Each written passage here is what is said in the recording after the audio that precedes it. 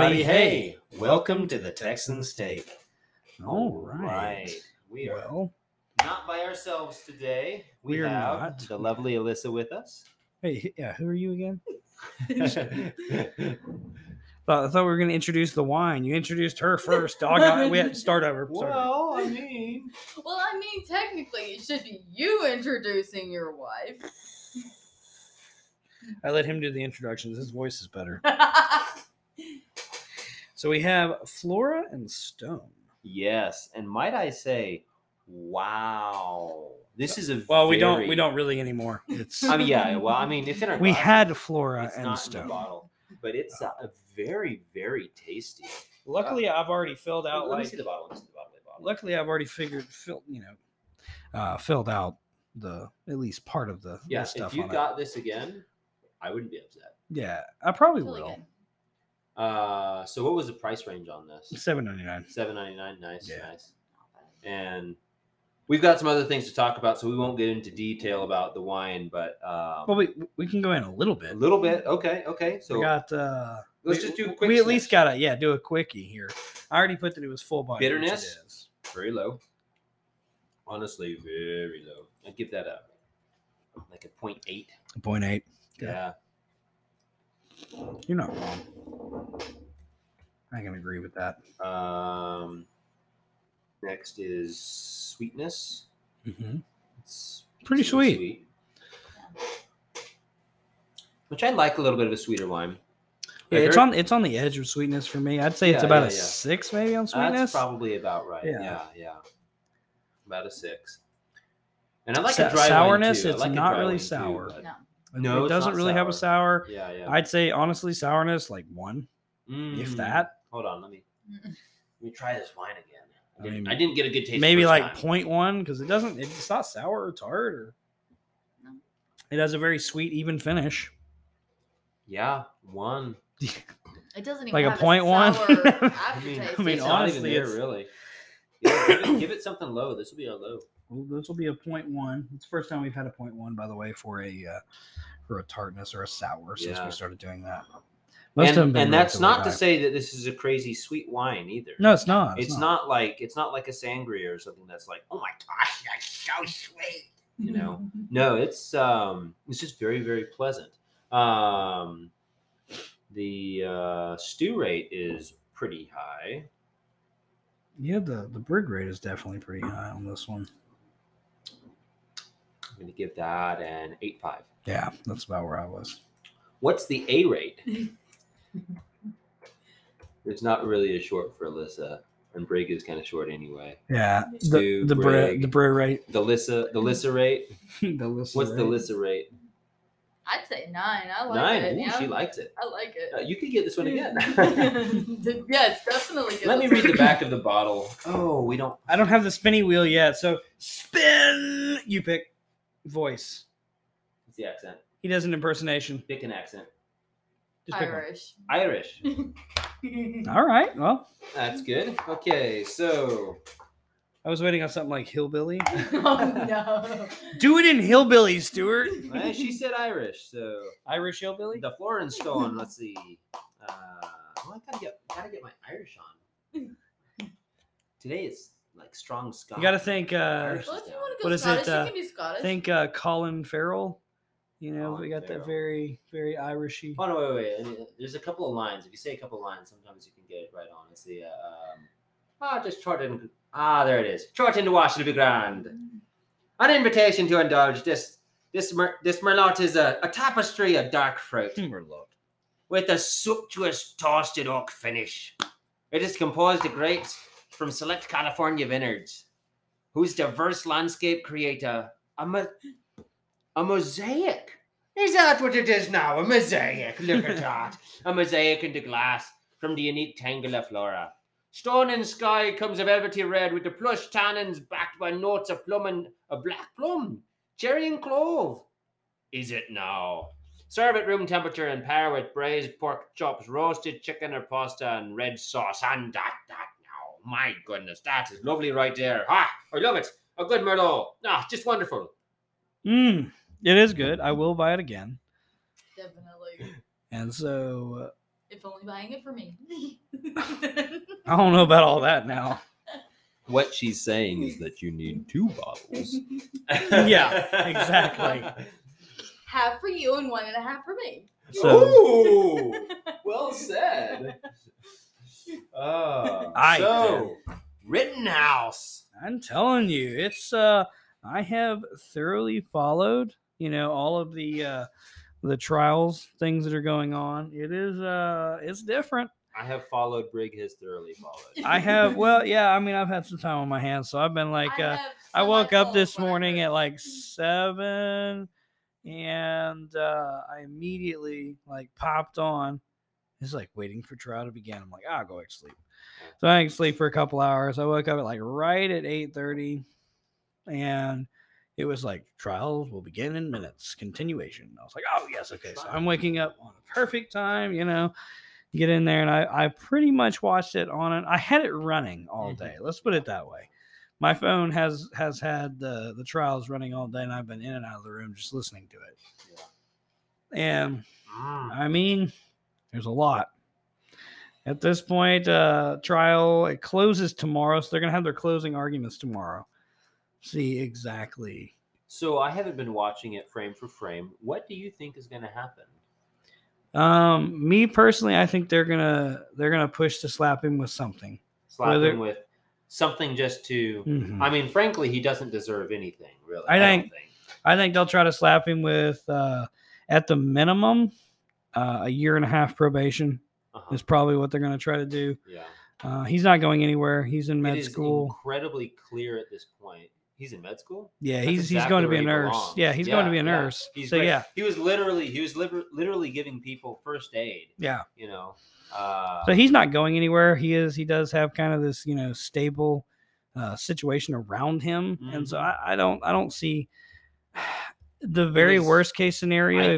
I think the judge and the jury, well, the judge anyway, everybody listening, it's pretty clear, even from some of the people that they had on stand, that he was acting in self-defense. Yeah, I mean, even one of the gentlemen I think that he shot, was saying that. And I mean, I think worst case scenario, they'll try to slap him with the full 9 months for being under 18 and having the gun. I think they'll slap him with that at worst case scenario. But you were saying earlier that really shouldn't be a charge anyway. It shouldn't be, because he was there with I don't know what branch he served with. I know he was a former special forces of some kind. Yeah. And combat veteran, very trained. An adult. Yeah, he was very trained. He was in his, I'd say, probably 40s by the looks of him. Yeah. Late 30s, early 40s. And they got separated. In the middle of that. Nothing happened until he got separated. And he was running around trying to find him when all of this, it was kind of like a take two. He was trying to find his partner who he had been separated with. Right. And looking for him frantically while getting called by his best friend and saying, hey, we got to go put out some fires. Right. And so he's running around looking for his, his buddy and going and putting out fires, still trying to look for this when he has people, coming after him, yelling crazy things. So, I mean, hateful things. Absolutely. It was and they selectively in the trials yesterday, they selectively showed videos that it happened right after all the people were shouting the profane things at him. Yeah. And one of the it was such a me statement. I actually when Kyle said this, I was like, yeah, I'd 100% said that. Absolutely. But he was like, the prosecution was telling him, hey, one of those guys said you pointed a gun at him and you said I did. Was that a lie? And he was like, that was sarcasm, man. Like when somebody says, hey, you did this to me. And I was like, I did? Oops. Total sarcasm, because I was trying to defuse a situation that would have gone way further had I not just said something simple like, I did? Oops. Yeah.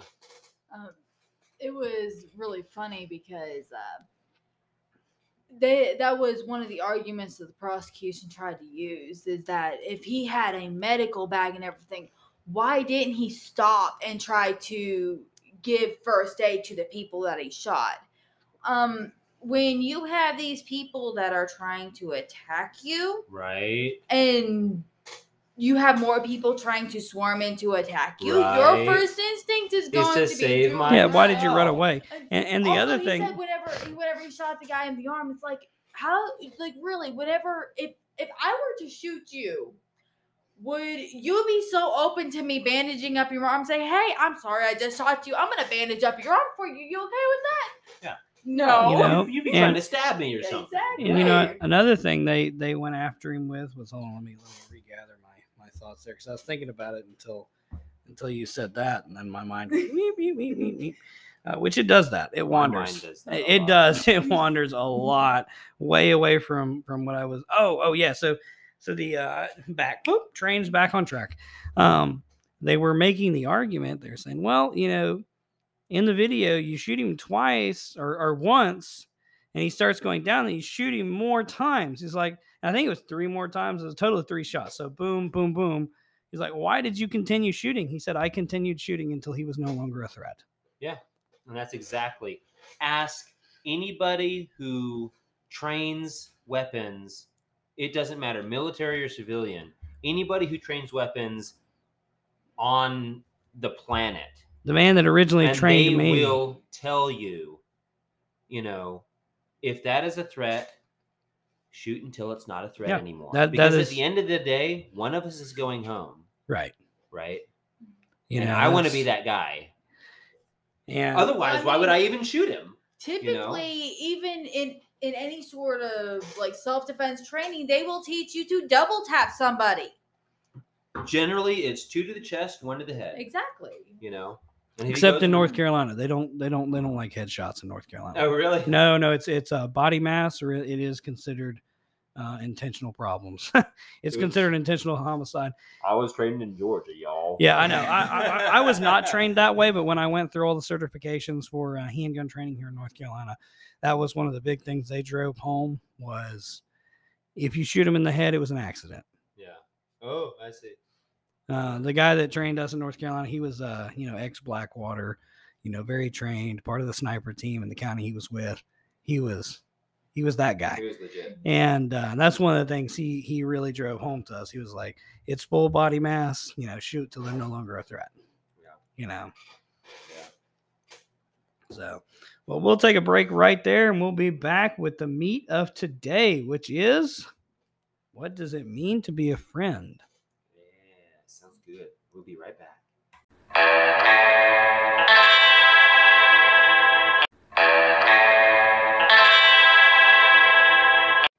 All right, we are back. So our topic of today, what is a friend? And so we have people with blue letters. Do you have blue letter on your phone? I have letters that are indeed blue. The bluest letters, which is funny because all their bluest of all letters. All their text is in black. Yeah. Or red. It's kind of a marketing fraud or something. The red letter? Yeah. No, but this is the blue letter. Blue Letter, ladies and gentlemen, is a wonderful app when it works on your phone. Which it normally does, but my phone is... all technology for you. It's good when it works. It's good when it works. That's right. That's right. So I'm going to close a page here. I've just got... Oh, look, my opening. What does it mean to be a friend? Look there. Well, I suppose the question to ask is, Brig, what does it mean to be a friend? Wow. Well, I'm, as most people will say, not the person you want to ask that question to unless you want like a deep, detailed... What do you mean by that question? Because for me, the word friend is a deep and stilled word. It doesn't mean acquaintance, someone I met on the street, someone I work with. A lot of people have that view of friend. Like the word has turned into someone you know. Right. And if they are a friend of mine. And if you're from the South, it's not a friend. It's a friend. It's a friend. Yeah, you got. I got my friends. And I can tell you, I can count my friends on both hands. If I got down to the nitty gritty of like the people that would be there under any circumstance, I can do that on one hand. Not a lot of people can do that because we include all acquaintances, people that we work with, people that we met at the gas pump. I met them and they gave me their number, so I'm a friend. She's a good friend of mine. He's a good friend of mine. I hate that. I hate that in the whole word that you can use the word hate. It's a terrible aspect to take because that's not what the Bible says. It's really, if you want to go we can start with John 15:13. And this is ESV that I'm reading from here on this one. I've got a couple different versions because I just kind of put this together with a couple different versions. I just want to preface with Brig has a much stronger idea of the word friend than I do, and we've talked about this before. Brig has a very, kind of a cut and dry idea of friendship, and he has turned me closer and closer towards his thinking, but I'm not there yet. You'll get it. It took me years. And I'll tell you what prompted it was when I went through my divorce. It dawned on me that there were only a couple people I could call to talk about my problems, visit with, have a conversation with, that were going to be willing to listen. I've had friends in the past that they were friends to an end. They're friends because you were beneficial to them, and that to me is an alliance. It's not a friendship, because alliances shift. Right, and alliances are purely for the purpose of protection, you have something, protection and gain. You have something. You have something I want. I have something you want. So right now we are in that relationship. Yeah. That's not friendship.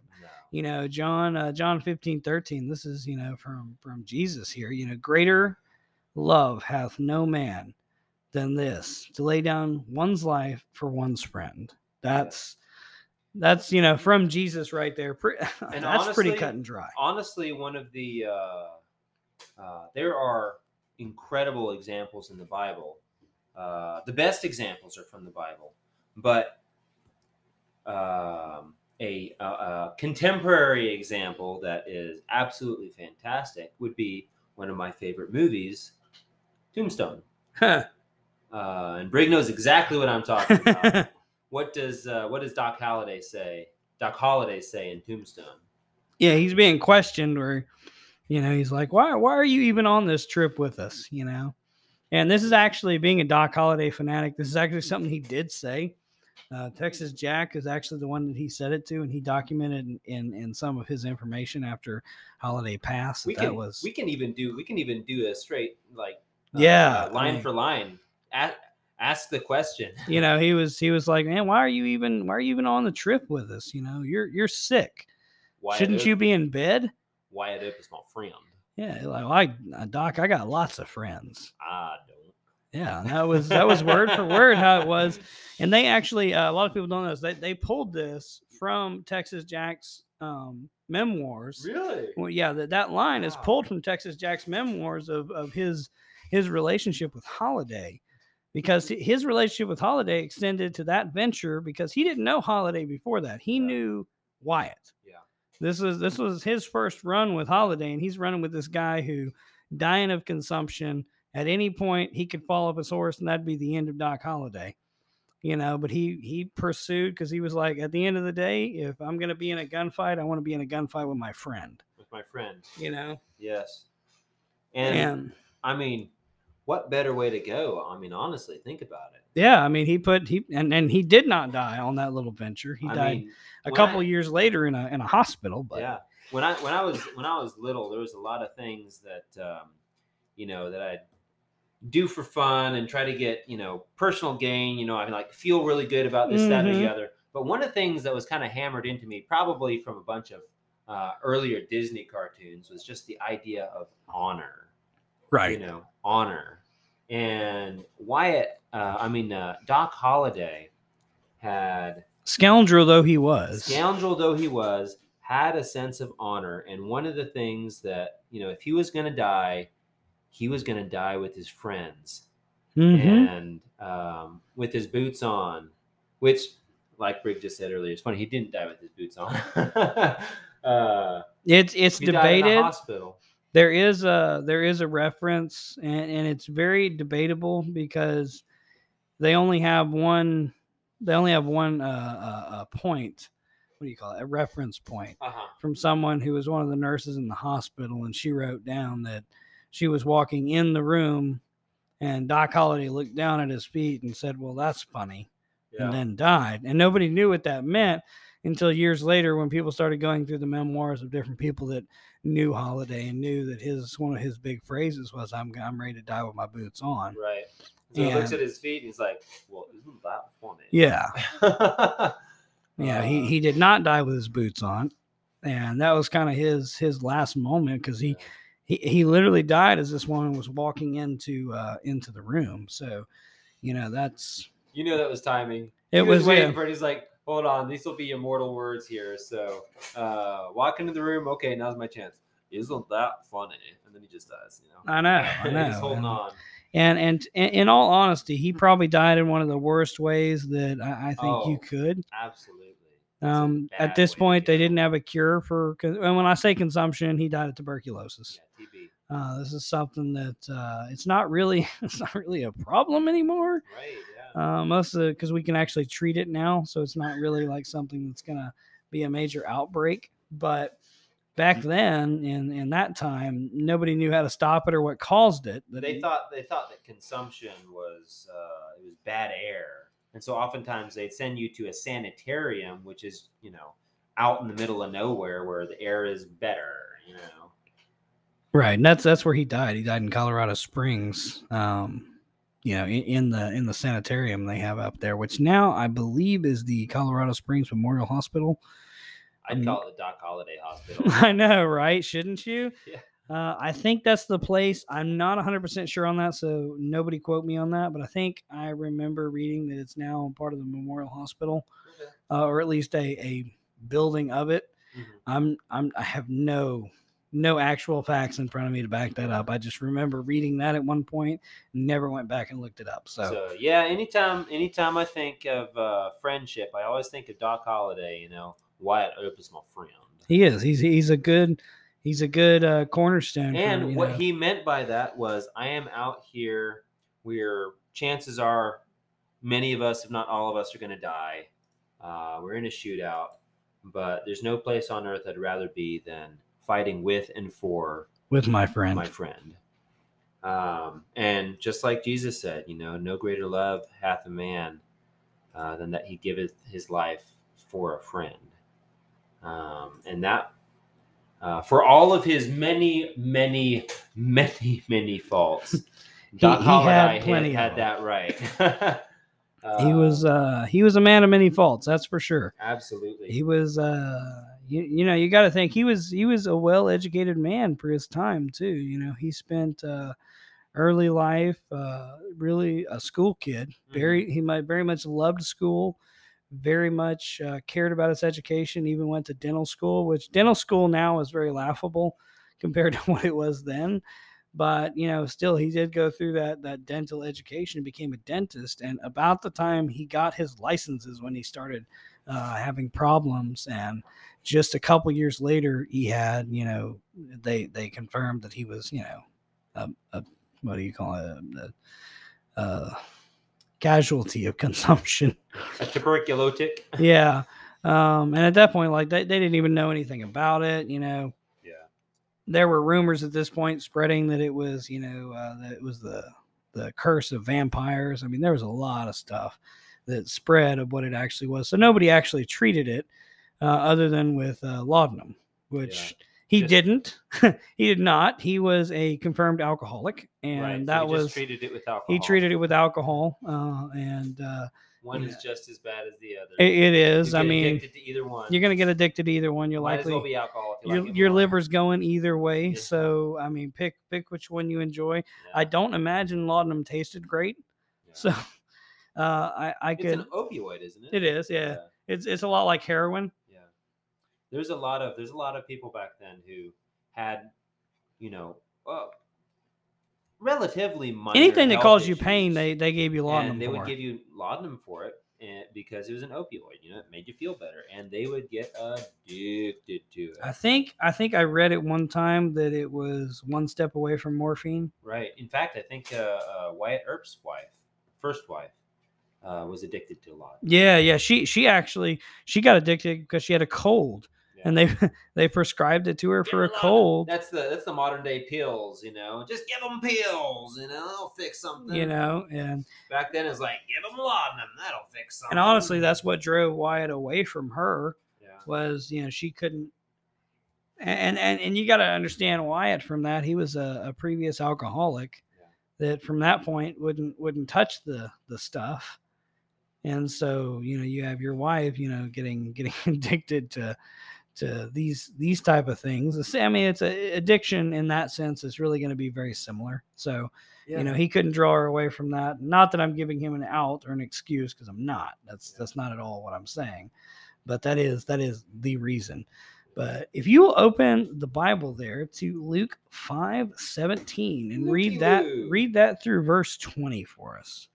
Matthew, Mark, Luke. I am the worst when it comes to Bible books. If I don't sing the little Bible song in my head, I'm just glad I have Blue Letter and I can just go through the quick nav. And I would normally do that too, and I do have Blue Letter literally pulled up on my phone. But I also have a Bible right in front of me that's literally, has pages. I do like paper a lot better. What did you say, Luke? What now? Luke 5:17 through verse 20. Mm-hmm. Want me to read it out loud? No, in your head. I'm sure everyone can navigate that. Honestly, they might be able to hear it. All right, let's see. So, Jesus forgives the paralytic. You said 5:17 through what now? What now? 5:17 through 20. Through 20. All right.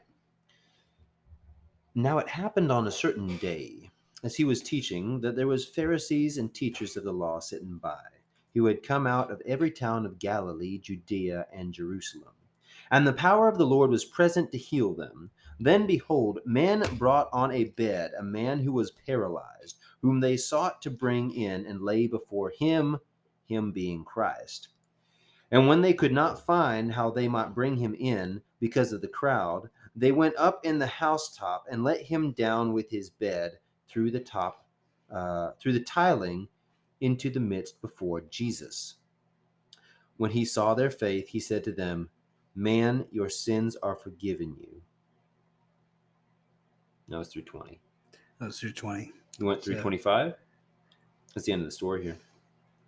No, I'm just looking at the difference between apparently the New King James and the ESV. Oh! Yes. The reference that I was looking for there, which Don't let me quote Doc Holliday again, because I'm going to you've gotten into that Georgia, that Southern Georgia I'm going to be accent. talking like him the rest of the week. The rest of the week. And I can do it too. Yeah. For a while. I don't denounce it. I like it. There was a brewery that we went to, and the entirety of the time that I was at this brewery, I was talking about Doc Holliday. And the reason was because Brig quoted him, and then I quoted him, and then I was hooked. I forget, what brewery was that? That was when we went to the Boilwater Brewery. That's right. Yeah, you spent the whole time there doing that. And they loved it. So, and I guess it's not the ESV. I was looking at a verse earlier, and I am trying to locate it now where that came in. Yeah. Where he says, "Friend, your sins are forgiven." Well, yeah, in the New King James here it says, "Man, your sins are forgiven you." So I believe it looks like in the NIV it says, "Friend, your sins are forgiven you." And so that right there is that love, because at the end of the day, where did Jesus end up for everyone's sins? Right, on the cross. He ended up going with what you were saying about him calling him friends. If you look in John 15 verses 14 and 15, it gives a description as to why he called him friend. It says, "Ye are my friends if ye do whatsoever I command you. Mm-hmm. Henceforth I call you not servants, for the servant knoweth not what the Lord doth. But I have called you friends, for all things I have heard of my Father I have made known unto you." And that's, you have repentance right there being one of the things that... And, Jesus is, his whole life, the life of Jesus as a man, which I say that because, like, the life of Jesus, it's like, y'all, Jesus is God. He's been around since the beginning, and he'll be there to the end. Yeah, time cannot break that down. And so when I say the life of Jesus, I mean Jesus as a man, because that was finite. But Jesus is he is the ultimate man. If you think about it, what breaks a man down? Well, what breaks a man down is his sins. Okay, that's the reason why the Garden of Eden was not the Earth of Eden. Right. It's because we're sinful. It's because we are imperfect. We have sinned before God, and there's punishments involved there. And so Jesus was the ultimate man so that he could be the ultimate sacrifice. It's interesting that you said that. You're kind of rolling into what I had next. I love that. And, go ahead. No. You weren't finished. Go ahead. Well, what I was going to say is, if you look in the Old Testament, we have all of these sacrifices that were pointing towards the ultimate sacrifice, being Jesus on the cross. And there are laws that God put in place to make sure that when you sacrificed to God as a remission for sins, you didn't just grab the moldy, old, dying cow that would make logical sense to get rid of. Right. No. This is the prized. This was the fattest. This was the strongest. This was the pick of the litter. You didn't just sacrifice some skinny old cricket to God. No. You sacrificed the heifer of heifers, the fatted calf. It is just that show animal you were about to take to market and make the most money. Taking that a step further, according to everything that I've researched about the sacrifices that had to be done, not only were you picking your prize animals, the whole family had to become attached to that animal. They had to love that animal. So basically, their pet is what they were sacrificing. Right. They befriended that animal, and they had to sacrifice it. And it's the lamb without blemish. So if you had, it could be the strongest cow out there, but if it had a blemish, like if it got a cut or something like that, then no, that one's right out. It's got to be couldn't have broken perfect. bones or anything. Right. It couldn't have spots on it. Couldn't be lame in any way. Couldn't be lame in any way. It had to be abso-freaking-lutely perfect. Okay. Yeah. And those are sacrifices that are foreshadowings and pointings towards Christ. Right. Okay. Because Christ is, the reason why Christ had to die is because the only thing that really could take away our sins would be something that's on our level. Right. That did the same, is being sacrificed for us. If a cow dies, then it would make sense that another cow has to be sacrificed for it. Right. If a cow commits a sin, then a cow has to be sacrificed as, penance for that sin. If a man commits a sin, then a man has to be sacrificed for that sin. Right. If you're going, if death is the penalty for sin, right, then the only way to pay that price with a death is with something that is equal in value to whatever sin you're trying to get rid of. Right. And if a man committed the sin, then you can't sacrifice your dog because the dog is not of equal value. No. Right. You can't sacrifice a bald eagle, however rare it is, because it's not of equal value. Well, the eggs, people might disagree with you. Okay, fair point. You can sacrifice a bald eagle egg. No, but if a man sins, then it's got to be a man that is sacrificed to pay that price. Yeah. And according to the Old Testament laws, it had to be what? A perfect sacrifice. In this case, man. So Jesus was that perfect sacrifice. Now, here's the funny thing. Was Jesus washed before he was crucified? Was Jesus without blemish? He was washed in his own blood. Let's put it that way. No, he was beaten. He was sore. He probably didn't even look like Jesus because he was, beaten, crown of thorns, blood everywhere. Not really a pretty sacrifice. But here's the interesting thing. Jesus made it quite clear that the New Testament, the new covenant, is about the Spirit. Right. And it was the Spirit that was pure, perfect, unblemished. Jesus's body, though it was, lacerated, cut, bruised, beaten within an inch of his life. Right. Though that was imperfect because of every bad thing that had happened to him before the sacrifice, he was spiritually perfect. Think about it. He's God. He is the definition.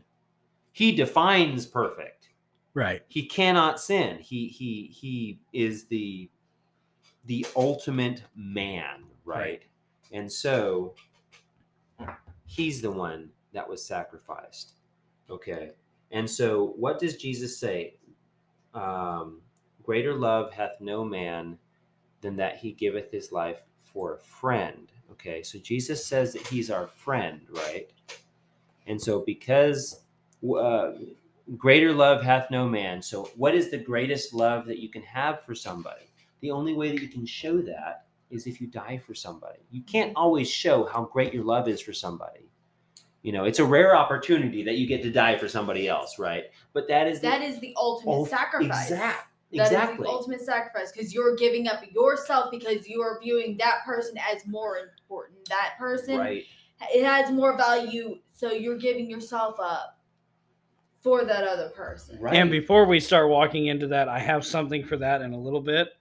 Okay. So let's time out on that one. I'm good. We'll circle back to that. Yeah. Don't let me steal your fire if you've got things prepared. But name one person in the Old Testament who lost everything. Job. Oh, y'all are good. Yeah. So Job 6:14, and this goes back to what I've said probably hundreds of times now on this podcast. I read something and I'm like, wow, haven't read that before, but I've read it, but I haven't picked up on this. Job 6:14 is anyone who withholds kindness from a friend, so someone that you call a friend, forsakes the fear of the Almighty. So if you withhold kindness from a friend, then say that again. You forsake fear of the Almighty. Wow. Which means that you are not fearing God. You're not fearing God, and you're negating your friend. Wow. So that means if you love your friend, then you do fear God. Right. Which is, why is that so important? Because God commands us to love each other. It's a command. It's not a suggestion. It's a command. Right. And so if you forsake showing love to a friend, you don't fear God, aka you're breaking God's law. Mm-hmm. And Job goes on further to say in 16:21, on behalf of a man, he pleads with God as one pleads for a friend's life. Wow. Now, I want to take a moment to think about that, digest that a little bit. What did Jesus say on the cross about the people who were literally murdering him? Father, forgive them, for they know not what they do. Right. He was basically begging for the people who were I'll read that again. And you got to think, this is kind of a shadowing of Christ, because this is before Christ. Really, if we want to say, Job is probably the oldest book in the Bible. Yeah, don't mix and match. Come on, no, that's not. But read this again. So 16:21 is on behalf of a man, he pleads with God as one pleads for a friend. That is pretty much what Jesus did on the cross when he was, pleading for the forgiveness of the people who were literally murdering him on the cross, and he's pleading with God, forgive them. Yeah. They don't understand any of this. One of the things it's not, in a way, he's saying it's not their fault. They don't understand. Yeah. They don't have the teachings. There's a lot of different hymns that come to mind whenever we talk about friends, just because there's a lot of friends. Hymn is talking about, what a friend we have in Jesus. What a friend we have in Jesus. And there's several other different hymns.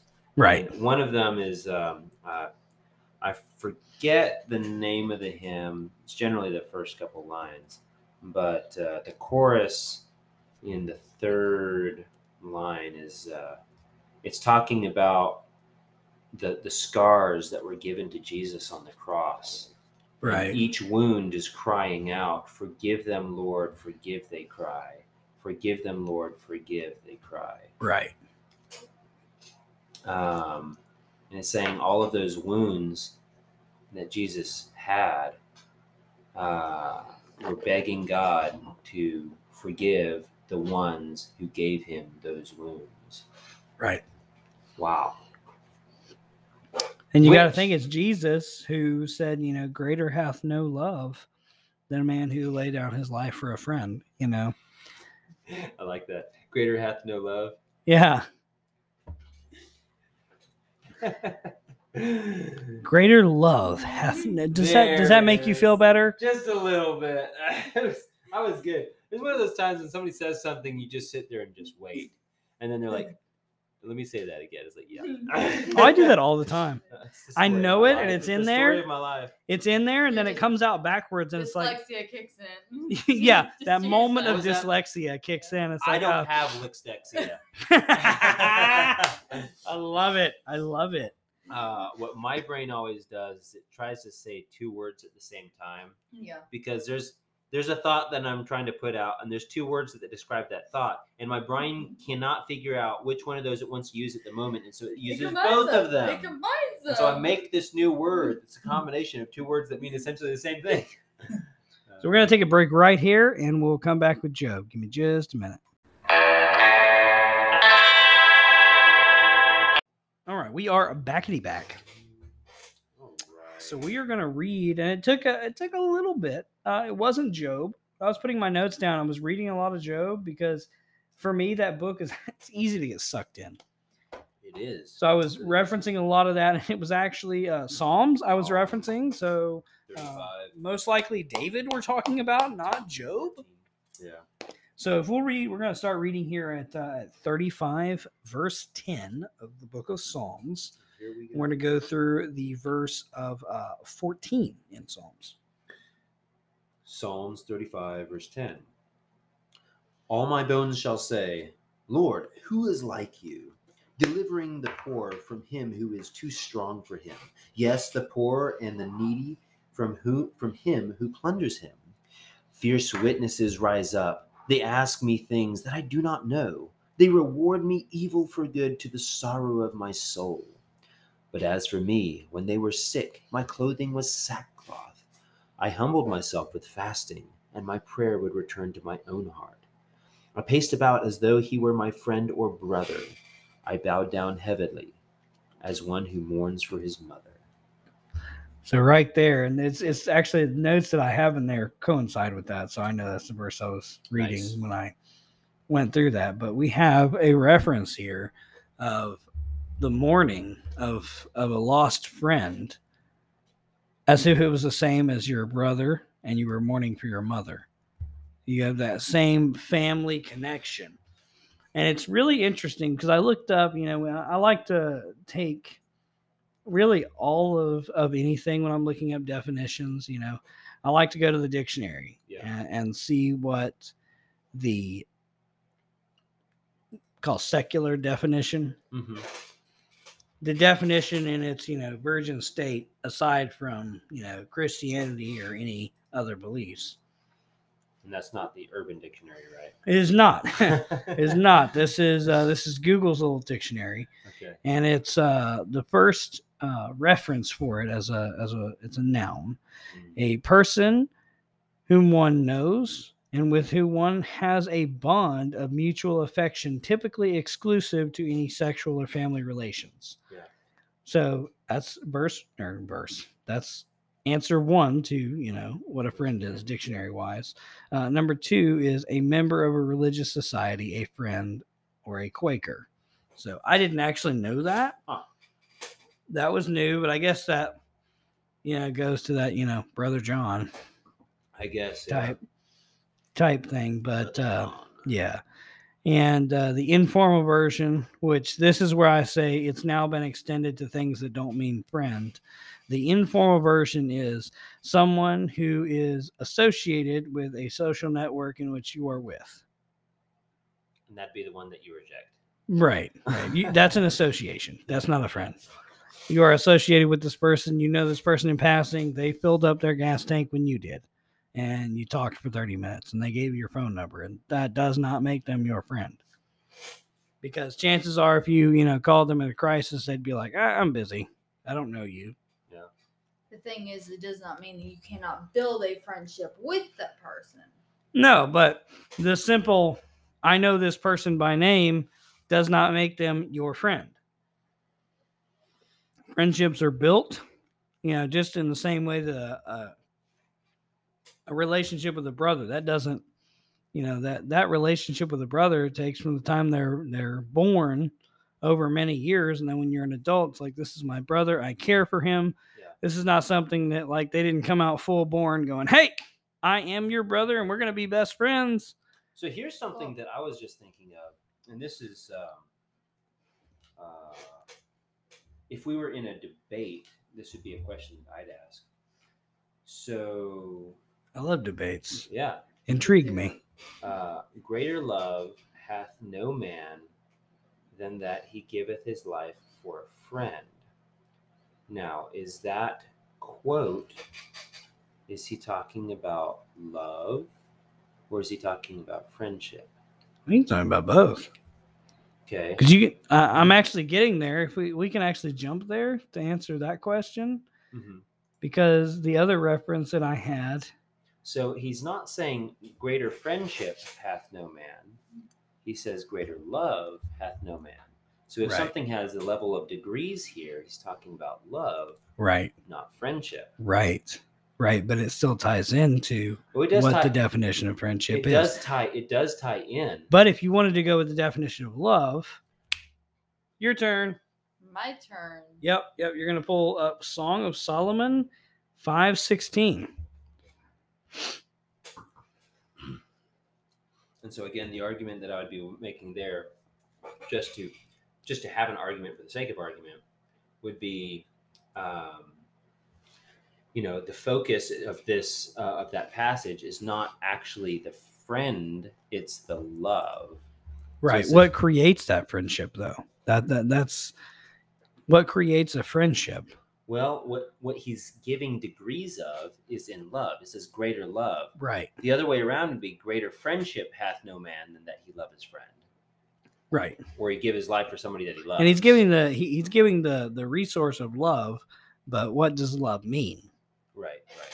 And it doesn't necessarily, love would mean that you're giving life for a friend. Friendship, what I'm saying is that, right, if you look at this as a syllogism, mm-hmm. right, what it says is greater love hath no man than that he give his life for a friend. The other way around would be greater friendship hath no man than that he give his life for one he loves. Right. And it's not necessarily, I'm not saying that it can't be taken that way logically. What I am saying is that that's not the order that it's in. Right, and that's why I was getting you to read the Luke 5:17. Yeah. Where it really gives a little deeper definition of potentially the kind of love that Jesus was talking about there. Did I read that? You did. Yes. I don't have that in front of me. I didn't copy and paste it. I got it right here. I actually made a bookmark. So yes, I did indeed read it. So read it again just so we can have a little refresher. 17 through 20. Yeah. Now it happened on a certain day as he was teaching, he being Jesus, that there was Pharisees and teachers of the law sitting by, who had come out of every town of Galilee, Judea and Jerusalem, and the power of the Lord was present to heal them. Then behold, men brought on a bed a man who was paralyzed, whom they sought to bring in and lay before him. And when they could not find how they might bring him in, because of the crowd, they went up on the housetop and let him down with his bed through the tiling into the midst before Jesus. When he saw their faith, he said to them, "Man," or in your translation, the ESV, I guess, "friend, your sins are I forgiven." think it was the NIV I was using. NIV? Okay. I believe so, yeah. And then I reference Job 6:14, which then explains that kind of further. It says, anyone who withholds kindness from a friend forsakes the fear of the Almighty. Well, we know the fear of the Almighty is love of God. Mm-hmm. And so if you translate that, you also have the love of a friend.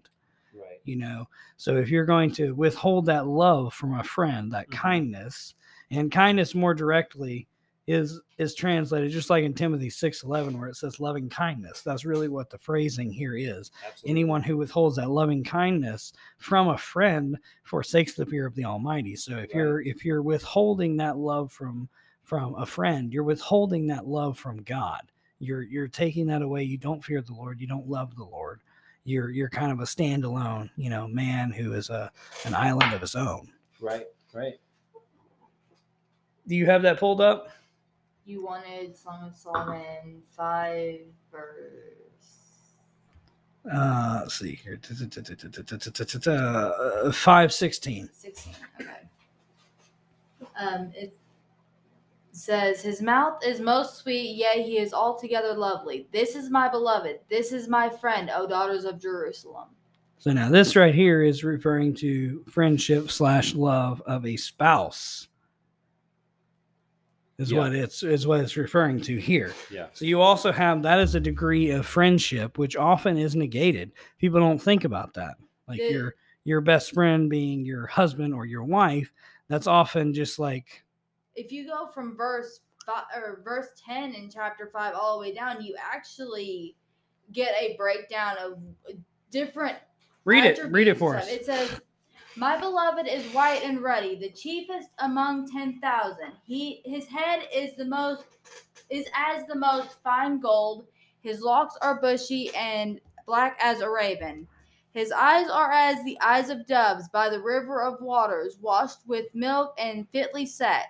His cheeks are as a bed of spices, as sweet flowers. His lips are like lilies, dropping sweet-smelling myrrh. His eyes are as gold rings set with the beryl. His belly is as bright ivory overlaid with sapphires. So obviously he didn't get enough sun. His legs are as pillars of marble set upon sockets of fine gold. His countenance is as Lebanon, excellent as the cedars. His mouth is most sweet, yea, he is altogether lovely. This is my beloved. This is my friend, O daughters of Jerusalem. Going through those verses, she gives a breakdown of what her love looks like. The person she loves, the person she calls her friend. She had to spend an immense amount of time with this man in order to be able to break down every little detail like that. And then not only break down those details, but compare them to things that were greatly cherished in that time. Mm-hmm. So it's like, this is somebody that she spent probably a good portion of her life with up until this point. I think more accurate. I think it's about 8 years is what biblically they have been able. By the time this was written, from the time that she spent with Solomon, I think that's, if I remember correctly, reading that, it's been a long time. I have an entire book on the Song of Solomon. I didn't know it was that deep. I literally found this book on Amazon. I was like, this seems like a good breakdown. Very interesting book, but I think the common thought is 8 years, which that is a long time. I mean, it's a long time. Jakota is 6 years old. I mean, I can tell you things about Jakota that just a random person wouldn't know, even people that have known him for a little while, because I have been with him day in and day out for the past 6 years. Yeah, and that's 2 years extra on this one. Yes, it's 2 years extra. So, I mean, it's spending that amount of time around a person, she was able to pick up different attributes of this person in order to be able to describe them to people. And it also shows the level of admiration she had for him as well, because it's like she's not just saying like surface level things like, oh, I like him because of this and this. She's putting passion into it. Absolutely, yes. And so that is, like I said, another level of friendship where you have this relationship between a husband and a wife who is your confidant, your best friend. And so that is, aside from like the actual definition of friendship excludes, any sexual relationship, that kind of thing, family. I don't think it should. You should, there's a different level of friendship. You have your level of friendship of a husband or a wife, or you have your level of friendship is who can I call in that one time and I know that they'll be there. I think you and I talked about this the other night. I have like 3 people that I can think, hey, I can call any one of those 3 people and they'll be there. Really doesn't matter. And that's what a friendship is. Right. There's not a question of like, I have a list. It's who I'm going to call if something goes awry and I need that.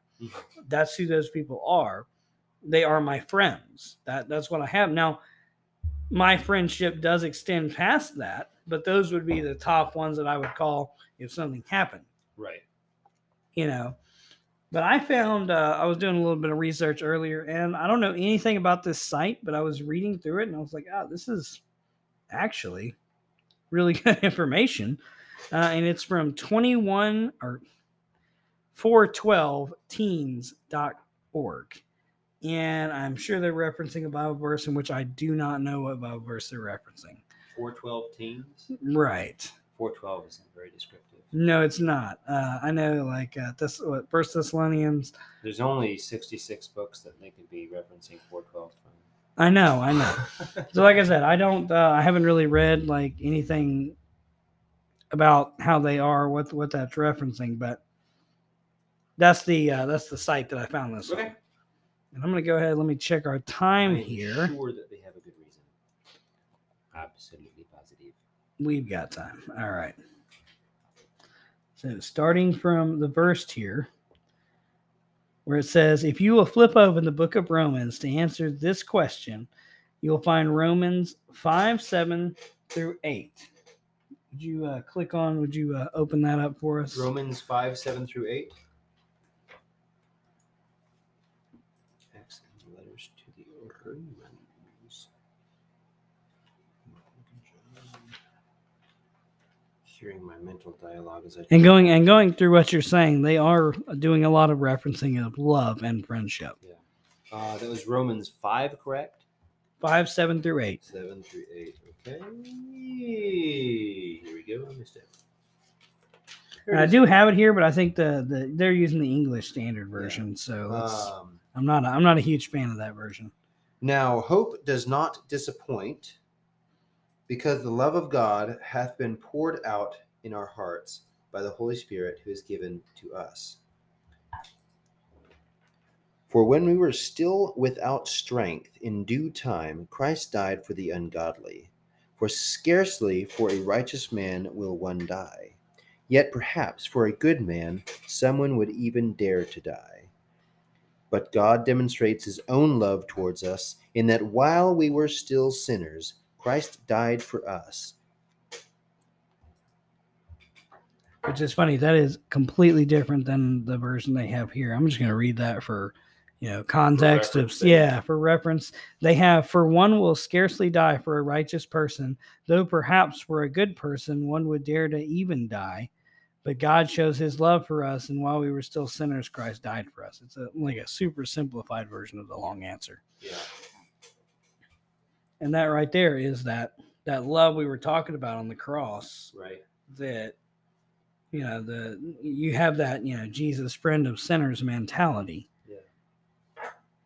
And the second one they reference here is actually the exact one that I referenced, which is, let me say it right. Greater love hath no one than this, and they will lay down their life for his friends. That right there is the second one that they they reference. And the context here is there it is. Willingness to lay down your life for a person you call friend. That is the true biblical definition of a friendship. If you will stop reading the article right now and walk away with that, you will be left with more than enough to muse for the rest of your days. So that right there, they're basically saying, if you walked away right now having no more information than that, that should suffice you as what is a friend. Yeah. So like I was saying before, Jesus is the ultimate man. If it says that he is a friend of sinners, so he is going to be the ultimate friend. And who defines what a friend is, just like Brig was saying? Jesus. He says, greater love hath no man. And we should try to define ourselves with Jesus anytime we come. Jesus, love, my goodness. Hold on, say that again, just like you said it. I don't feel so bad now. Hath no man than that he giveth his life for a friend. Okay. And so Jesus is the greatest human. He calls himself our friend. So he is the, he has the greatest love. He calls himself our friend. And so he becomes our greatest friend. Okay. There's 2 verses in Proverbs that kind of go along with that as well. I'm going to be doing it out of order because of the context that I'm trying to get to. But you go with Proverbs 18:24, you have a man that hath friends must shew himself friendly, and there is a friend that sticketh closer than a brother. The interesting thing that got me whenever I read it this time is a lot of times when I was growing up, it was always pointed out to me as, if you want to have friends, you need to show yourself friendly. You need to be friendly in order to have friends. The problem is I grew up. I am a very friendly person. I grew up being friendly. You can ask Brig. I don't really meet a stranger. I try to befriend everyone, and I have the lowest standard for friends. I meet somebody, and you said that you have a low standard for friends. I probably have a. He didn't say that. He didn't say it. He said his different from my high perspective. That's what I'm saying. But it's lower. Lower. Yeah, lower. Mine is probably lower than that because there'll be somebody random. I'll be telling this friend of mine is how are you defining friend with I'm it's somebody that I know. But the thing is that's kind of what built that up in me is that if you want to have friends, you're going to show you have to be friendly. But reading it now today is it doesn't say if you want to have friends, you have to show yourself friendly. It says the man that hath friends must shew himself friendly. Meaning that if you have friends, you have to be friendly. Right, yeah. It's not saying that, I can decide whether I want to be friendly to you today or not. Well, I would say if you want to gain friends. Yes. It has to be friendly. But the other verse in Proverbs is Proverbs 17:17. It says, a friend loveth at all times, and a brother is born for adversity. Both of those went and put a friend in a higher place than a brother because a brother can turn on you. Families break apart all the time. But in order for you to be a friend, there is a greater sense of loyalty there. There's a higher degree of trust there, but it also defines what a friend does. In 17:17, it says, a friend loveth at all times. Right. Yeah. Which is the reason why Jesus can say that he was friends to all these people, the sinners and everything, because he loved them. And his love was unchanging. He didn't choose to, I love you, but I don't love you. He loved all these people, so these people were his friends. It's not defined as whether this person loves you as to whether or not they're your friend. It's if you love them. Because in order for you to be able to lay down your life for someone, you have to love them. Right. So the definition of a friend to you is, do you love that person? Are you able to love them enough that you would give up your life for them? Because if you can't do that, then they're not your friend. Yeah. I wholeheartedly agree with that. In fact, it's really funny that you said that, because the next portion of this article, I'm going to read the person's preface, where it says, "I know for me, reading this and going through the scriptures as I wrote this article, this high standard still blows me over, as it is still a standard that it was set for us by Christ, his being a pure example of his laying down his life for us while we were still soaked in sin, before we even accepted him as our Savior and as our friend. Now, it is highly unlikely that there will be a day that will come when you need to decide who on your Facebook friends list you would be willing to lay down your life for. Although I am mentally doing the exercise out of curiosity and going back in my mind, and I am completely blown away. Proverbs is an excellent source of wisdom of how we can understand friendship in our better daily life." And they reference Proverbs 17:17. "A friend loves at all times. A brother is born with adversity." Didn't you just read that? Yes, I did. Mm-hmm. It's funny. That's why I was like, I'm reading this going, interesting. Love is a choice, and a true friendship is where we love that friend at all times and not just when it's convenient. A man of many companions may come to ruin, but there is a friend who sticks closer than a brother. Proverbs 18:24. I did that one too. I know. That's why I was kind of laughing the whole time. You saw a smile on my face as you were reading. There is nothing wrong with having... I gave her no information of this, by the way. No. I gave her nothing. There is nothing wrong with having acquaintances. My exception, see? I didn't even Nothing wrong with that. I didn't even get the topic of tonight's podcast until about 45 minutes before podcast. So. I know, right? Yeah. Kudos. It said there's nothing wrong with having acquaintances. Hold on, I've lost my place here. But remember, there is a friend in our Lord who is there for you at all times. He shouldn't be the last one you go to with your problems. Make him the first. Next paragraph is, wounds are from a friend.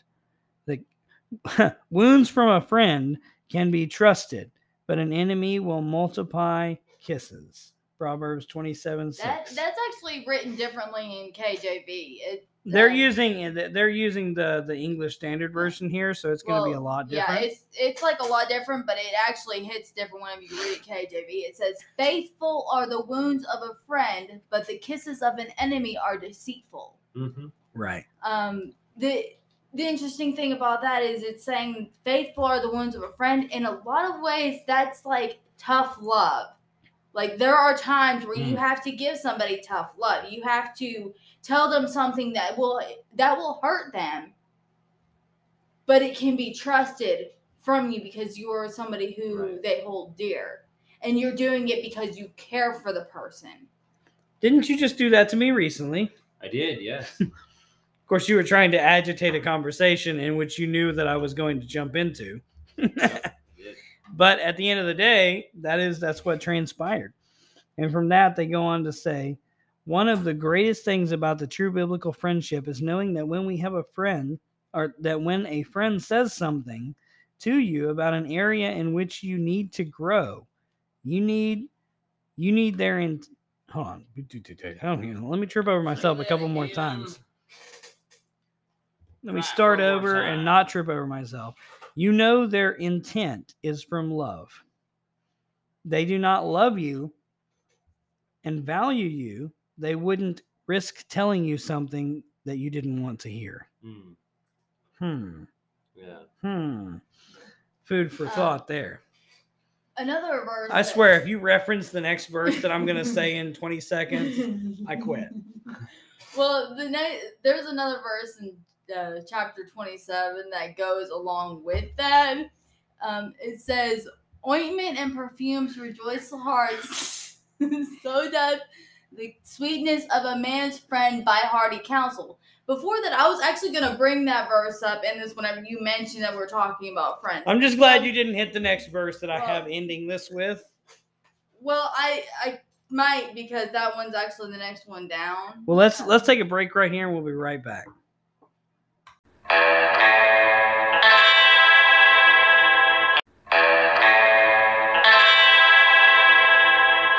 We are back.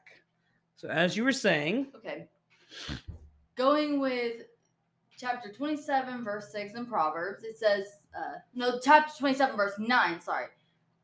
It's ointment and perfumes rejoice the heart, so doth the sweetness of a man's friend by hearty counsel. I looked up the definition of the last two words in that verse, hearty counsel, and it actually can be defined as substantial advice. So the sweetness of a man's friend is by substantial advice. Right. Meaning that you can trust what the person tells you. You have enough trust in that person that you take to heart what they tell you, and you can actually grow from it. Right. It's substantial. It has substance. It's not just vacuous. It's not like they're telling you these things to be malicious or to hurt you or anything like that. Because sometimes in order for you to grow, you have to be wounded. Right. And read that one more time, please. There was something I was thinking about. It says, ointment and perfumes rejoice the heart, so doth the sweetness of a man's friend by hearty counsel. By hearty counsel. And like you said, it has substance. That hearty counsel is going to be a substantial counsel. Okay. And, there's a lot of small talk that goes on in life.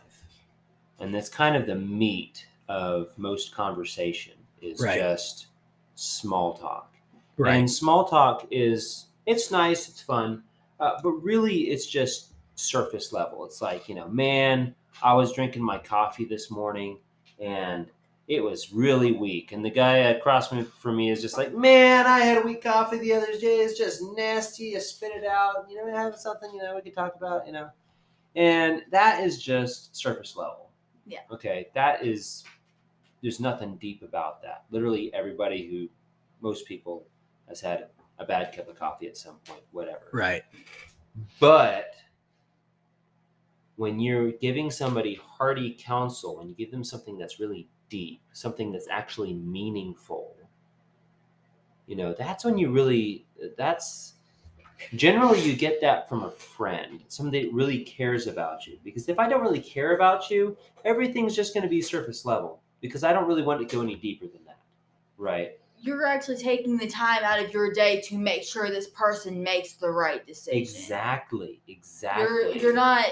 You are spending your time to lead this person in a way that is right, which is not something you will do for just a random person. You do that for people that you care for. Right. It's kind of like, the old guy on a bus or something. You do something foolish and he says, son, let me tell you something. And he just spills his heart out and tells you the right and wrong, this and that and the other. And you're just sitting there like 40 years later, like, that's what that old guy said to me. And it really meant something to me. You hung on to that. Those were words from a friend, somebody who actually really cared about you. And that literally all of this goes into the next thing I was going to say, which happens to be in 27, which is where I got a little worried that you were going to steal my flame. Well, but I know which one you're going with now. Yeah. So verse 27:6 is wounds from a friend can be trusted, but an enemy multiply. Oh, hold on. Were we there? We were there already. You're down further. I am down further. I was up back a paragraph. So 27:17. I knew it. As iron sharpens iron, so one man sharpens another. Friendship is built as a mutual trust and a respect, and you should be building each other up, not falsely or with empty words, but for the purpose of helping each other grow. And this article is actually from Heidi Jolie, by the way. We'll give her a little shout out. So good information. There is actually one more verse in Proverbs 27 that speaks about friends. It says, thine own friend and thy father's friend forsake not. Neither go into thy brother's house in the day of thy calamity. For better is a neighbor that is near than a brother far off. Wow. Meaning that you can actually, it's like that's where acquaintances come in. Like you can have people that are near you that you can trust. Like it may not be on the same level as a friend, but it is better to have acquaintances than to have nobody and have everybody that you can trust. See, that's really interesting because how often does that happen? It's like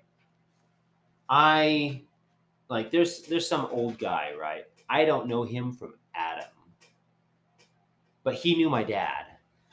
Okay. And he was like, I was good friends with your dad and he did good things for me. He was a friend. Because your dad was a friend to me, I'm going to be a friend to you. Yes. And, that happens really often. And it's just exactly like what you're saying here. Don't forsake the friends of your father. Another thing that is a good thing about where it's talking about your father's friends, not to forsake your father's friends, is typically whenever it's talking about your father's friends, a lot of times our friends are in our peer range. We're going with people who are around our age because that's where we were raised. Whenever we're young children, we can meet people that are our age and we can connect with them and we can build a relationship into adulthood.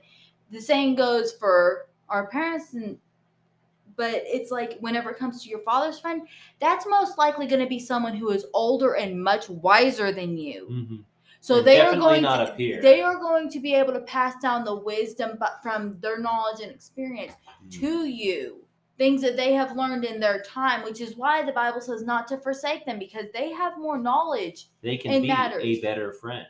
Yes, they can, which is exactly what it's talking about earlier in the chapter. It says, faithful are the wounds of a friend, but the kisses of an enemy are deceitful. Mm-hmm. And then it talks about ointment and perfume rejoice the heart, so doth the sweetness of a man's friend by hearty counsel. And your father's friend can give you hearty counsel because of experiences that they have had in their life. There was one more thing that I was thinking about whenever I read those. Whenever it's talking about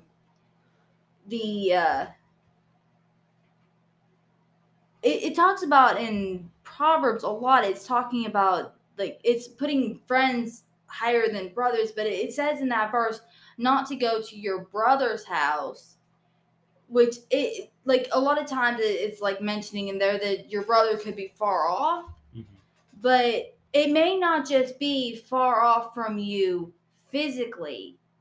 You and your brother may not be at the same trust level as your father's friends. So it's better for you to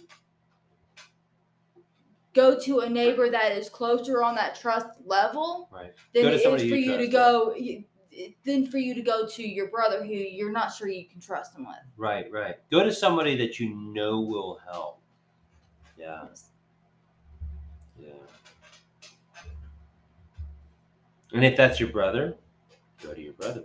Right. Maybe your brother is a better friend than some other friend, but there's often, possibly more often than not, there's a friend out there that's a better friend than your brother. And that's what he's saying is, don't go to your brother who is near, go to a friend that you can trust. He's saying, if you need help, go to where you're going to get it. And though your brother is family, you might need to go someplace other than family in order to get the help that you need. There's one thing that I'm actually going to bring up that tends to be a little controversial with most people. Mm-hmm. Is I hear a lot nowadays that you're not your children's friends. When it's talking to your about parents, you're not your children's friends. My question is why can't you be? Because it says in the Bible, that faithful are the wounds of a friend. Whenever you are correcting your children, right, spanking your children, you can be the friend to them because you are guiding them, right, just like your father's friend. right. You are guiding them. You can be every bit of a friend to your child, not on the same peer level. No. But it's more like your father's friend. Absolutely. In that sort of sense, because you are a more of an authority figure. You are in a higher position for wisdom and experience that they can learn from. Right. But you also, whenever it comes, if you want your children to grow up to respect you and to accept your authority that was granted by God, they also have to have trust in you. Right. And in order for you to be a friend, you have to trust the person. So it's like on that same level there is a way for you to be a friend with your child, but it's not the way the world tries to make it as, oh, well, I don't have to discipline my child or anything. I can be their friend. I can let them do whatever they want because I'm a friend to them. We're going to play. We're going to have fun. That's not friends. Is it? That's not friends. Yeah. That is an acquaintance. That is someone that is like, that is a peer. You're not being a peer to your child. You're not. Whenever you're talking about being a friend to your child, you're being someone that they can trust to come to with whatever they need. Right. If they have a problem, they can come to you. If they've done something wrong, and they need help in a situation, they know that they can come to you. Yeah. You make yourself available and make yourself into someone that they can trust, so that they have like it's more than just like the brother thing that is talking about in the Bible, where maybe I can trust you, maybe I can't. Right. You're supposed to build that friendship to where your child can trust that whenever you say something as an authority figure for them, like you tell them to do something. That's why it talks so much in the Bible about children obey your parents and everything, but it's the parents' job to build that trust relationship. Right. So the child will obey their parent. Right. Because they know that whenever you tell them something, it is for a reason. Whenever you tell them something, it is for their safety or their growth. It's not something that's going to harm them. It's something to better them. And if greater love means greater friendship, then it seems to me like your parents are possibly the best friends that you have. That's the way it's supposed to be. If greater love means greater friendship, then I don't know of anybody that loves me more than mom or dad. Yeah, your parents will lay down their life for you. That is the epitome of friendship. Yeah. So, I mean, I hear a lot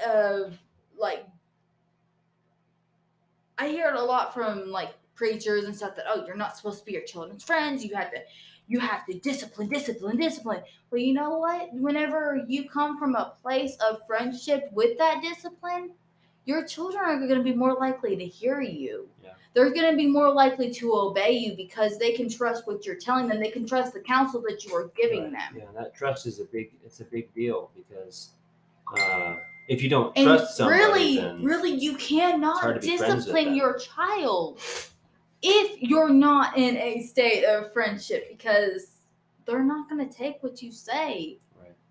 They're not gonna take you serious. They're gonna be like, I don't care what you say. I'm just gonna go do my own thing because you obviously don't care about me. Right. I'm not gonna care about what you say. So you have to have that level of friendship. I mean, it's not, and it might only be one way. Yeah, it may be only. I can be a friend with somebody like, well, let's say a child. Actually, it's a great example because Jesus calls himself our friend, never says that we are friends of Jesus. And if you look at our relationship with Jesus, we sin on a daily basis. What is that? That's sowing seeds of distrust. That's not trusting. That's not loving. It says in the Bible that in order to be his friend, you have to believe. And like, Right, you have to right. have that level of trust. Like, and Exactly. you have to trust him before you can consider him a friend. And so what's important in that relationship is not our love for him necessarily, but his love for us. Yes. And so that's why he can be a friend to us, even when we were not his friend. You know, and I forget the verse exactly, but what was it? While we were yet sinners, you know, he died for us. Yes. And that's showing ultimate friendship. And so there may be somebody in your life that doesn't care for you at all, doesn't like you, will never be there for you. But you can still be a friend to them if you are there for them. You know, if you would give your life for them, if you would give them the hard instruction and love that they need. So there's definitely, you can be a friend to somebody without them being your friend. Yes. That's kind of the idea behind the Good Samaritan.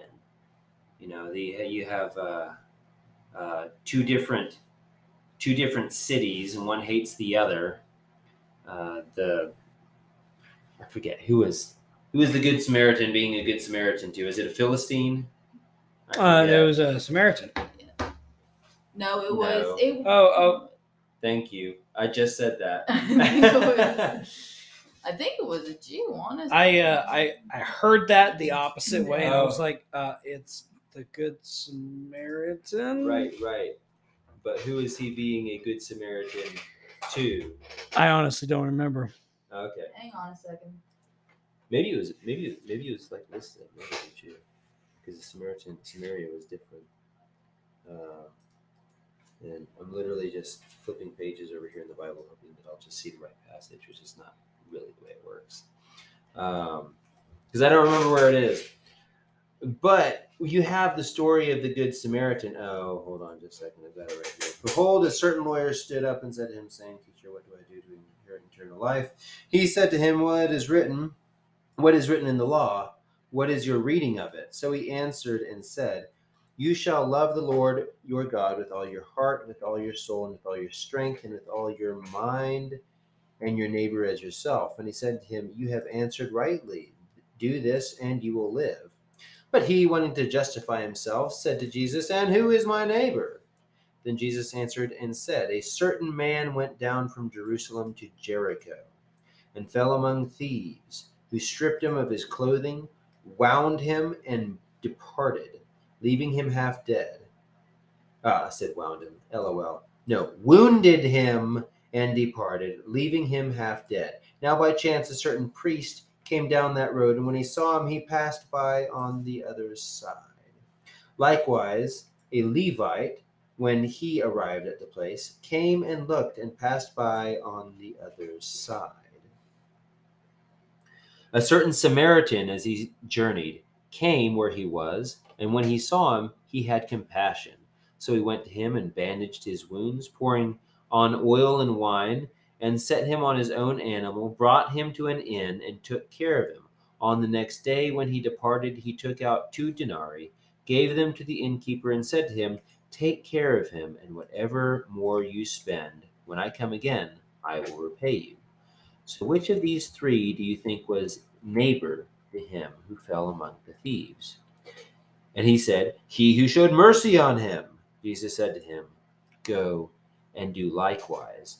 So here we have somebody who literally can't be a friend. Okay. We have the man, from Jerusalem. Went down from Jerusalem to Jericho and fell among thieves. Okay, so it doesn't necessarily say who he was. It does say went down from Jerusalem to Jericho. So if he went down from Jerusalem, I would take a guess that he's a Jew. Okay. And what does it say? It says a priest came down the road and saw him and passed by. A Levite came down and passed him by. So these are men that a Jew would look up to. a priest and a Levite. Uh, it, the priests came from the Levites, if I'm not mistaken. Right. And Yes. so a priest is probably from Levite, and then another Levite is from the tribe that the priests come from. And so both of them knew what to do. And this is their own countryman. This was a Jew, somebody that was their own people, really. That was sitting on the side of the road half dead, and none of them stopped. And then a Samaritan, somebody who for generations was at odds with the Jews. They were considered as unclean people by Right, the Jews. right. He came by, had compassion, bound him up, gave him oil and wine, took him to an inn and said, "Hey, you know what? Whatever money you spend to get this guy well, when I come back, I'll give that money back to you." So basically, he's on my tab. Put him on my tab. Now, when he says neighbor here, I'm not sure what the Greek or the Hebrew word is for that. But whenever I heard this, I always inserted friend there, and I didn't want to add to the Bible what's not there. But I'm wondering if the Hebrew word neighbor and friend are similar. I'm not really sure there. That goes along with the Proverbs 27:10 is where it talks about a neighbor that is near than a brother who is far off. Right. It's not so much a friend, but it's more of an acquaintance, that somebody who is more inclined to help you than your own brother is. And so I would ask anybody, who is a friend here, and I think the answer would be the same. In a lot of ways, you can actually look at the fact that where it's talking about a neighbor, it might be someone who considers you a friend, but you don't consider them a friend because you don't have that level of trust and you don't have that level of love for that person at that time. Exactly. And so my question here was, well,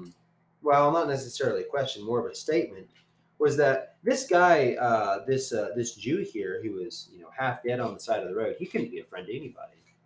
He's half dead. What can he do? He can't do anything. You have this Samaritan who comes by, shows him compassion, and is a friend to him. He doesn't give his life for him or anything, but he helps him, he heals him, he nourishes him, he pays for him, and he's inconvenienced himself for this this Jew, somebody who's at odds with him as far as culture goes. He's basically actually put himself in debt to take care of this person because he doesn't know how much it's going to cost to make this person well, but he said that he will cover whatever it is. Right. So essentially he is at the debt of the person who is taking care of him until he can pay that off. Right. And so this is an example of somebody who's being a friend, while the other party literally cannot be a friend. They're probably not even conscious through all this, And you can see that in our relationship with God. There is no way that we can be a friend to God since we are always sinning. We're always at odds with Him. It's kind of a one-sided relationship. God is our friend, and every good thing that comes from us, the Bible says, comes from God. And so if that's the case, then every good thing that we can show God comes from God. And so it's really a one-sided relationship there where God is our friend, even when we're not friends with Him. You actually kind of opened it up for the next verse that I was looking at. It's actually James 4, chapter 4, verse 4. It says, "Ye adulterers and adulteresses, do ye not know that friendship of the world is enmity with God? Whosoever therefore will be a friend of the world is an enemy of God." Basically, that's saying that you cannot be friends with someone who is friends to your enemy. You can't. That is specifically clear in the Bible. So if you are going to be friends with God's enemy, then you cannot be considered a friend of God. Right. So if I'm going to be friends with one of your enemies, you cannot be a friend of mine, because that breaks that level of trust. Mm-hmm. Because you can't trust me that I won't go and tell something that you tell me to your enemy over here, because I'm friends with that person. Right. So it is, the Bible specifically says that it is impossible to be friends with someone who is friends with your enemy. Yeah.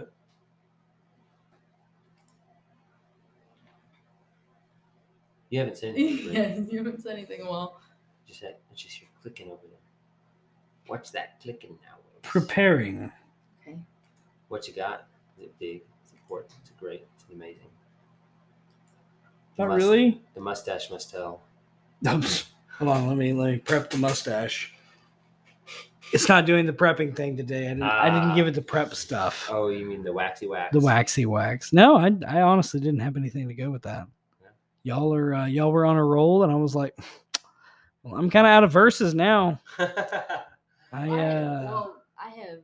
Usually, you're the one that's like much more prepared, and I'm like going off the shooting from the hip here, because that works, you know.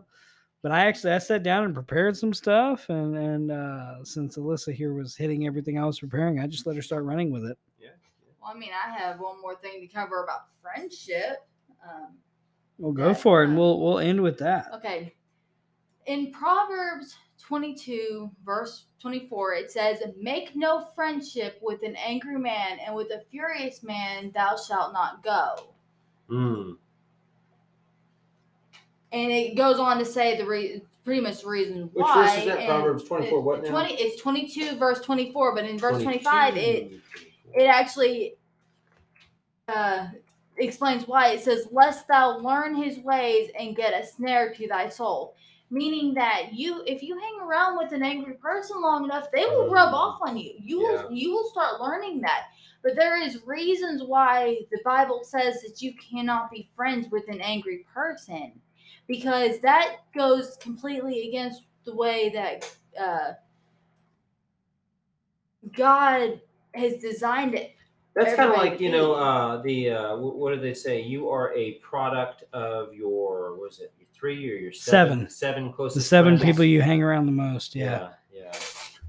And that's exactly what it's saying here. If you become friends with somebody who is angry, I've been around angry people a lot, and just like Alyssa said, boy, it rubs off. It can make you angry just being around somebody who's angry. Being angry at something different, but it's like they're angry at the weather, and you're like, now I'm getting angry at them because they're angry, you know? Well, here's a few biblical reasons why you're not supposed to be around angry people. The first one's in Nehemiah chapter 1, verse 3. It says, "The Lord is slow to anger and great in power, and will not at all acquit the wicked. The Lord hath his way in the whirlwind and in the storm and in the clouds that are the dust of his feet." Then there is also in Ephesians chapter 4, verse 31, it says, "Let all bitterness and wrath and anger and clamor and evil speaking be put away from you with all malice, and be ye kind one to another, tender-hearted, forgiving one another, even as God for Christ's sake hath forgiven you." That was verse 32. Mm-hmm. So if you're holding on to that anger, you cannot forgive people. You cannot have the attributes that God would have for a Christian if you do that. And the last verse, or there's 2 verses. It says, there's Colossians 3, verse 8. It says, "But now ye also put off these: anger, wrath, malice, blasphemy, filthy communication out of your mouth. Lie not one to another, seeing that ye have put off the old world with his deeds, and have put on the new man, which is renewed in knowledge after the image of him that created him." So in order for us to put on God's image, we have to put off the old man, which that includes putting off anger. The last one that I'm going to hit on is Colossians 3, verse 21. It's actually speaking to fathers, but it can be for anyone who's dealing with children, not just fathers, but mothers and aunts, uncles, friends, anybody. It says, fathers, provoke not your children to anger, lest they be discouraged. Right. And that goes along with the being a friend to your child that I was talking about earlier. You're not to provoke them to anger, because if you discourage them, they're not gonna be on that same level. They're not gonna want to trust you. So we're gonna take a break right there, and we'll finish back up in just a second. All right, we are back. So wrapping up what I was talking about, in verse 20 of Colossians chapter 3, it actually explains the reasoning for having parents, fathers, or anybody who's dealing with children not to provoke them. It actually said it's giving a command to children. It says, children, obey your parents in all things, for this is well-pleasing unto the Lord. But it's also giving a warning to fathers in the next verse, because if you want your children to follow through with obeying you, you can't sit there and provoke them to anger, because dealing with young children, whenever they're angry, they're not listening to you. They have shut themselves off. They have shut off, and they're not listening to anything you're telling them, because they're now in this defense mode. Like they're internalizing everything. Right. So if you are angering them, you're not teaching them anything. So you're essentially not being a friend to these kids, because you can't teach them, you can't guide them, you can't help them to grow. That's why sometimes you hear a lot of people say, "Gosh, it's really hard to be his friend." Yes. Because it's like they won't listen. Exactly. How can I be their friend if they won't hear anything that I tell them? So in order for you to actually be a friend to someone, you have to put off anger. You can't sit there and, like, whenever it's talking about like faithful are the wounds of the friend, it's not telling you to anger your friend or whatever by telling them these things. You come from a place of compassion and grace and love when you're telling them these things. Yes, they might be temporarily hurt by what you said, but in the long run, it's going to be better for them. Yes, exactly. Yeah, absolutely. Well, what's everyone looking at me for? It's like all of a sudden I'm the center of attention. Yes, I was. No, I was agreeing with you. Okay. I wasn't. Yeah. I didn't say I had 5 other verses to go with that. I was agreeing with you. Yeah, you're right. So anyway, well, we've talked a lot about friendship this episode, and hopefully y'all learned a lot from that. I'm sure it will come up again. There was plenty of good Bible verses about friendship there that Alyssa brought to us, and I think maybe even 1 or 2 from Brig and I. So just a couple. Just a couple. So anyway, just remember Doc Holliday. That's right. Remember Christ on the cross. Wyatt is my friend. Which I can actually say that. My cousin Wyatt is a very good friend of mine. This is true. And so I can actually say, Wyatt is my friend. And it means something to you. And it means something. It literally means something. Until That's probably why he does it so well. I know, right? Well, until next time, adios. Adios.